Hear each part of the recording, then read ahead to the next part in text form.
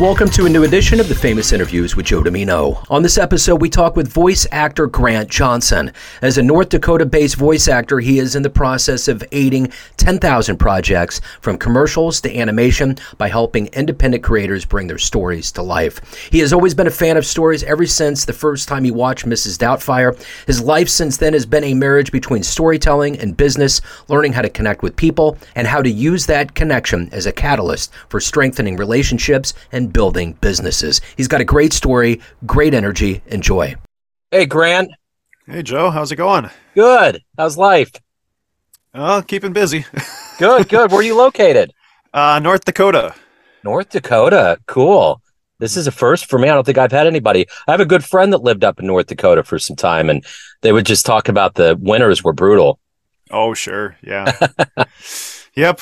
Yeah, I remember particularly, it would have been, I think it was spring of last year. We got a blizzard in April, and it was ridiculous how much snow we got. We got I want to say 18 inches over the span of 24 hours or 36 hours. So that's crazy. So do you like snow? I'm good with snow. It's not something that I particularly like having to try to work around in terms of getting from place to place. But as far as, the actual it being there, I can take it or leave it. Okay, I gotcha. Well, hey, Grant, it's so good to have you on the show. I appreciate your time, and I want to begin our conversation with what we've lived through for the last 3.5 years, which has been a pandemic. How did you get through it, and how has it changed you? Right. That is definitely an interesting question. I guess I haven't been too terribly disrupted by it. Again, North Dakota is kind of a lower population state, so everybody's kind of used to distancing themselves from each other, and my wife and I were kind of homebodies anyway, so it didn't really affect too much. I think as it sort of progressed, we did sort of find ourselves having that bit of cabin fever, jonesing for social interaction with people that we like to engage with. And I know that North Dakota, I don't know if it was one of the first states to kind of start to open back up, but I think I was able to kind of get back to some level of normalcy faster than other parts of the country. Yeah. So let's get into what you do. Obviously you're a voice actor. There's a lot that's on your plate all the time. But if I put you in front of a bunch of third graders and one of the kids looks up and says, "Hey, what do you do for a living?" How would you answer them? Right. So I think Richard Horvitz did a really good job of saying this very succinctly. And that is, I play pretend for a living. And it's really cool because, growing up, I was a consumer of media. I watched all sorts of things, and sort of my first interaction I feel like I had with voiceover was back in the early 90s. Mrs. Doubtfire comes out, and that first scene with Robin Williams talking into a microphone, playing the little cat and the bird on the screen that he's watching as they're having kind of their exchange. It was great to see how that worked, and the fact that I was able to be exposed to that at such a young age, I think really kind of cemented in me sort of a purpose in providing that engagement, that entertainment, and that level of storytelling. So what did you want to be when you were in the third grade? What was your dream to grow up and become? Yeah. So as time progressed, I think maybe that took a bit of a backseat. Then I got introduced to video games. So probably between third and fifth grade or sixth grade, I started being more interested in being in video games and maybe doing play testing or developing video games. But then I got back into junior high, and that's when I got interested in voiceover again. Skip ahead. I got a bachelor's in theater arts for my undergraduate. Then the real world hits you and you go, well, what am I going to do now to actually make money? And somebody who I've grown up in North Dakota, I basically lived here all but 2 years of my life, which I don't remember those 2 years. Because that was the first 2 years. I didn't want to follow sort of the traditional path of going to California to pursue voiceover. So my goal was to find a way to make it sustainable here while also being close to, again, the people that I've grown up with and gotten to know really well. So bring us to today. I've got a commercial demo done. I've been working with Mark Cashman. He's been in the voiceover industry for 40 years, but he's located in California. And so when he opened up his online, because that was one adjustment he had to make during the pandemic, was moving more towards online coaching or distance coaching, which I think was it was a boon to the industry, I think, as a whole, because of the fact that it just made things so much more available. And like you see this in AAA productions. You've got, I think, Raya and the Dragon. I think that was made entirely with the voice talent recording in their home studios, and they didn't even have home studios correctly built yet at that time. They were using ports and all of that kind of stuff. So wow. So how did this journey begin? What was the first gig that you got? How did it kind of gain some steam and take off? Yeah. So I think the first true voiceover gig that I got was sort of a smaller thing. And this was while I was still, I still am in the private sector, but I was working at a credit union.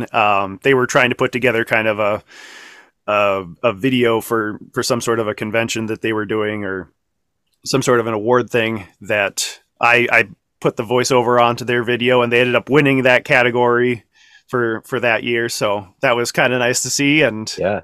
And again, I didn't really think of it that much for a couple of years. I tried dipping my toes in the water back in 2015 for a while. And I auditioned a whole bunch of times on voices.com.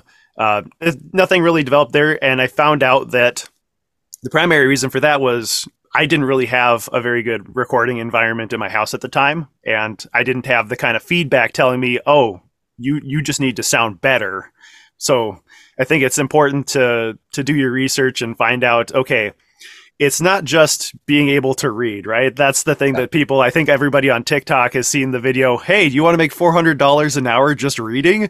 Well, it's not that simple. You need to be able to, read, but you also need to be able to act. You need to have a really well-treated environment. And then after that, you can kind of start worrying about some of the more intricate things like equipment and specializing. But yeah. So who's been kind of a hero for you in your life? In the performance space, I would definitely say some of the people that I've looked up to over the years, Robin Williams, Jim Carrey, they're two of the live action ones that I've really taken a lot from.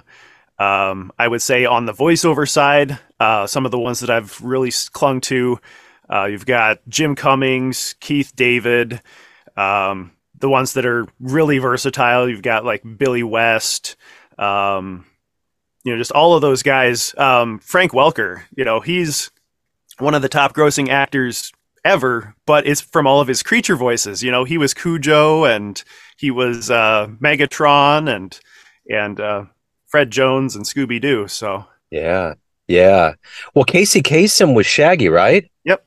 It's wild. Mm-hmm. Yeah. So if you can meet anybody alive on the planet right now that's influential, that's maybe in your sphere of influence that you could learn from, who would you love to meet and talk to? Right now, I think it would be Bob Bergen. Okay. And he was the voice of Porky Pig in Space Jam. Oh, wow.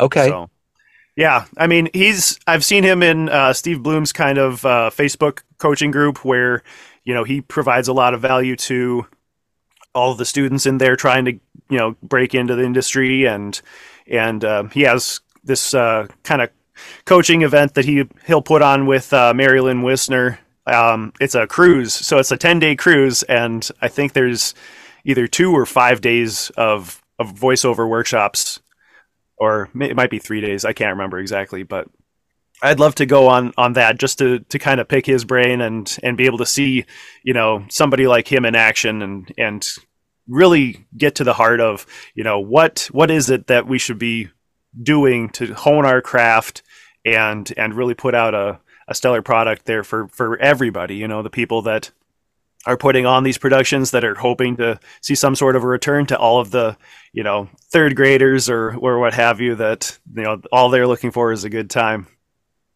So, what's been some of the best advice that you've ever gotten in this in your line of work being in voiceover? The best advice. I'll take this one. This is a quote that I hear often from Mark, and that would be, "Don't be a lemming." You know, a lot of the time, especially in voiceover, you know, you're spending all of your time auditioning for projects, and again, good chance you're not going to get any feedback.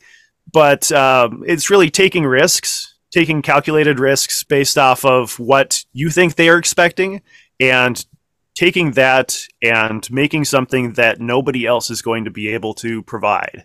And you do that through sort of reading some of the subtextual or contextual stuff with the script. And then again, just kind of, you know, going out on a limb and deciding, hey, I'm going to make this artistic choice. This is why I think this would be fitting. And hopefully, you know, that comes across in the read. So, you know, there's probably a lot of people out there that want to get into voice acting.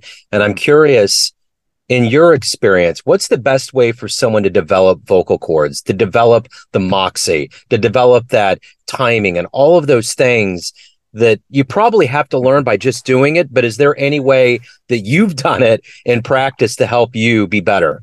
Right. I think one thing that's really helped me a lot is I'm somebody who, growing up, I had opportunities to, you know, participate in the arts. So I acted in high school and college. I did speech and drama. I made the all-state speech and drama team in North Dakota my senior year. And then, like, ever since I was, well, really since about second or third grade, I got into playing instruments. I took piano lessons for a couple of years and then had a little bit of a break. And then in fifth grade on, I learned how to play the trombone, and I'm still keeping with that. And you get to kind of pick up on some really interesting things that you otherwise wouldn't, because at the heart of it, you know, the voice is an instrument. You know, we can train it, like you said, in different ways so that, you know, you can increase your range, you can strengthen your range, or in certain, you know, parts of it where, you know, the middle or the higher or the lower mid, or, you know, just anywhere within your actual speaking voice, you can strengthen the actual sound of it. You can kind of play around with figuring out things like texture, like adding a bit of gravel to your voice, or, you know, just all sorts of different things that you can kind of pick up as you sort of pay attention to what you're doing with it and how it feels.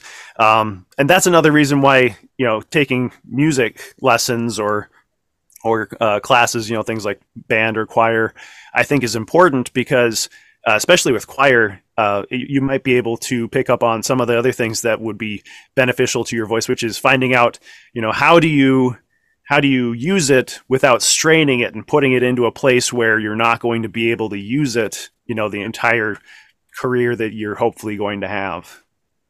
Yeah, you know, they always say that soccer players and football players benefit by taking ballet.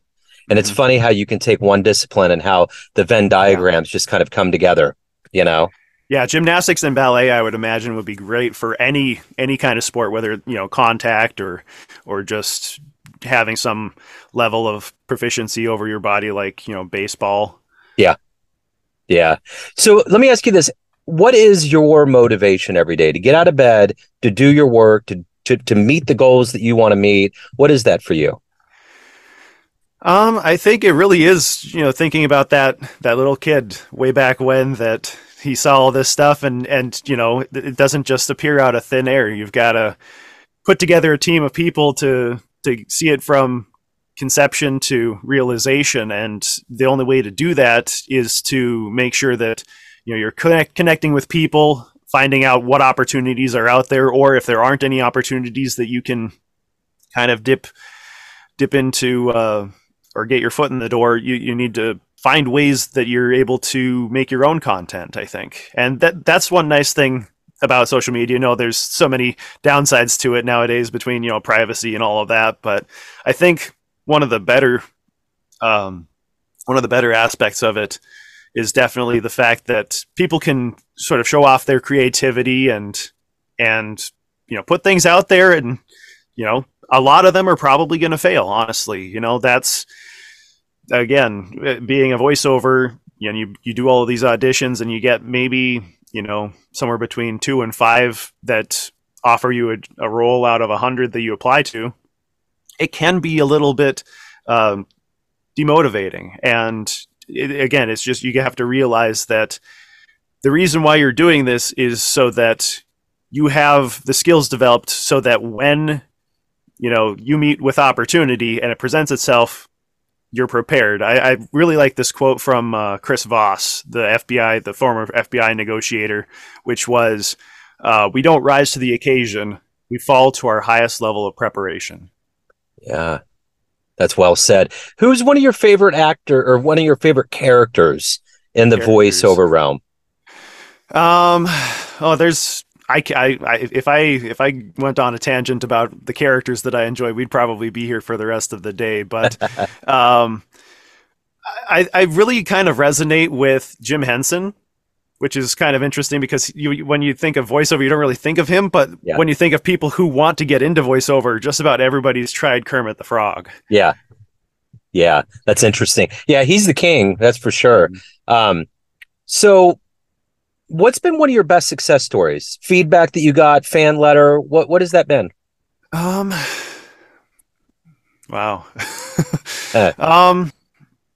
Let's see here. I guess the best feedback that I got would have been from one of the auditions that I did. It was for a project that I eventually got cast in, and initially what had happened was I had tried out for 2 roles. Didn't get either of those. He said, would you consider, trying out for this other one?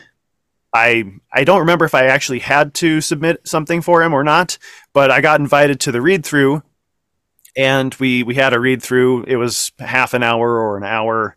We went through the entire script twice, and we got to see, all of the characters with 1 or 2 different variations on who was reading them and all of their performances. It was great to kind of see that kind of, joint effort and getting to see everybody's unique take on everything. And then afterwards, it was kind of an interesting day or two of exchanges, because it went from, I wasn't going to be in the project to, okay, I am going to be in the project, but I'm a couple of other, side characters. And, I had asked, again, for kind of feedback, and it was, again, just, keep doing what you're doing, because it is working, and there is going to be, some project out there that it's going to require your voice, and you need to be ready when it presents itself. So let me ask you this. If you had a dream tonight, you ran into a much younger version of yourself, and you could give that version of you a piece of advice based on the wisdom you've gained up to this point, what advice would you give your young self? Whatever it is you want to do, commit first, and then find a way to work something into every day that will get you closer to that goal. So of all the things that you've done so far in your life, what are you the proudest of? That's a good question too. Honestly, right now it's probably being a dad. Yeah. Because, that's something I had always kind of envisioned as just sort of a natural part of the progression of going through life, and I thought it would happen a lot sooner in my life than when it did, but now that it's a reality, I'm incredibly grateful for this opportunity and just what I can hopefully instill in the little one, and hopefully one or more to come afterwards. So what would be a dream gig for you? If you could get the ultimate offer, what would you love to do right now? Sure. I think this is also something that's kind of changed over time, because when I was growing up, it was always, oh, I want to be this character. I always want to try to be that character. So it was like I would do impressions of Bugs Bunny and Kermit the Frog, and I'd do all those. And then as you get older and you start to talk to the professionals who say you need to be able to act, I think now it would be it wouldn't necessarily matter what kind of a project it is. I would love to be in any kind of a AAA project, whether it's an interactive or an animation or an anime or any of that kind of stuff. But I would love to be some sort of an authority figure, somebody that you look up to, or it could even be like a villain, somebody who's like a tyrant, just kind of raining down on people, but somebody memorable and has a bit of depth to them, because it's not, you could tell a story and people might like it or not, but I think if you have that depth of character, I think it provides just a little bit more satisfaction when people are consuming it. So at the end of the day, everyone has a perception of you: family, friends, clients, colleagues, but you run the show. Mm-hmm. What's your perception of you? Who do you think you are? I think when it comes down to it, I'm just a regular guy. I stay in my head a lot, so I've been introverted, all of that kind of stuff. But I'm just a goofball, honestly. Like that's who I was when I was a kid. My wife, she sees me playing with our niece and our son, and she just goes, "Yeah, you connect with them because you're still in that headspace." So. Right on. Well, hey, if anyone out there wants to hear your work, they want to learn more about you, reach out to you, anything along those lines, where's the best place to go? Right. I have a website. It's grantjohnsonvo.com. On there, I've got my contact information. I've got links to my socials, Facebook, YouTube, Twitter, or X, I guess you could call it now, whatever. Yeah, right. Whatever it is. Yeah, I've got those. I've got my contact information, link to my demos, and a couple of samples. I need to update it so that it's got more of the recent stuff. There's a couple of projects. The one that I mentioned about earlier, it's something called ASO. It's a pilot for kind of a space adventure with cats nice. and other animals, anthropomorphic. So that's on YouTube. And then there's another podcast, Leaving Corvat. They just started season 2, and I'm in the first episode, 5 Doors, where I'm the 911 dispatcher. So, excellent, Grant. This has been great. Thank you for opening up your world. Thanks for your story, and best of luck with everything. Absolutely. Thank you, Joe. Thanks for tuning in to another famous interview with Joe Dimino, where we cover the world of art, literature, business, spirituality, music, and more from around the globe. Our esteemed theme music was composed and produced by the great E.E. Pointer of Kansas City's River Cow Orchestra. If you want to hear more interviews, visit the Famous Interviews with Joe Dimino channel on YouTube. You can also find us on Spotify and Apple Podcasts. Thanks again for listening, and until next time.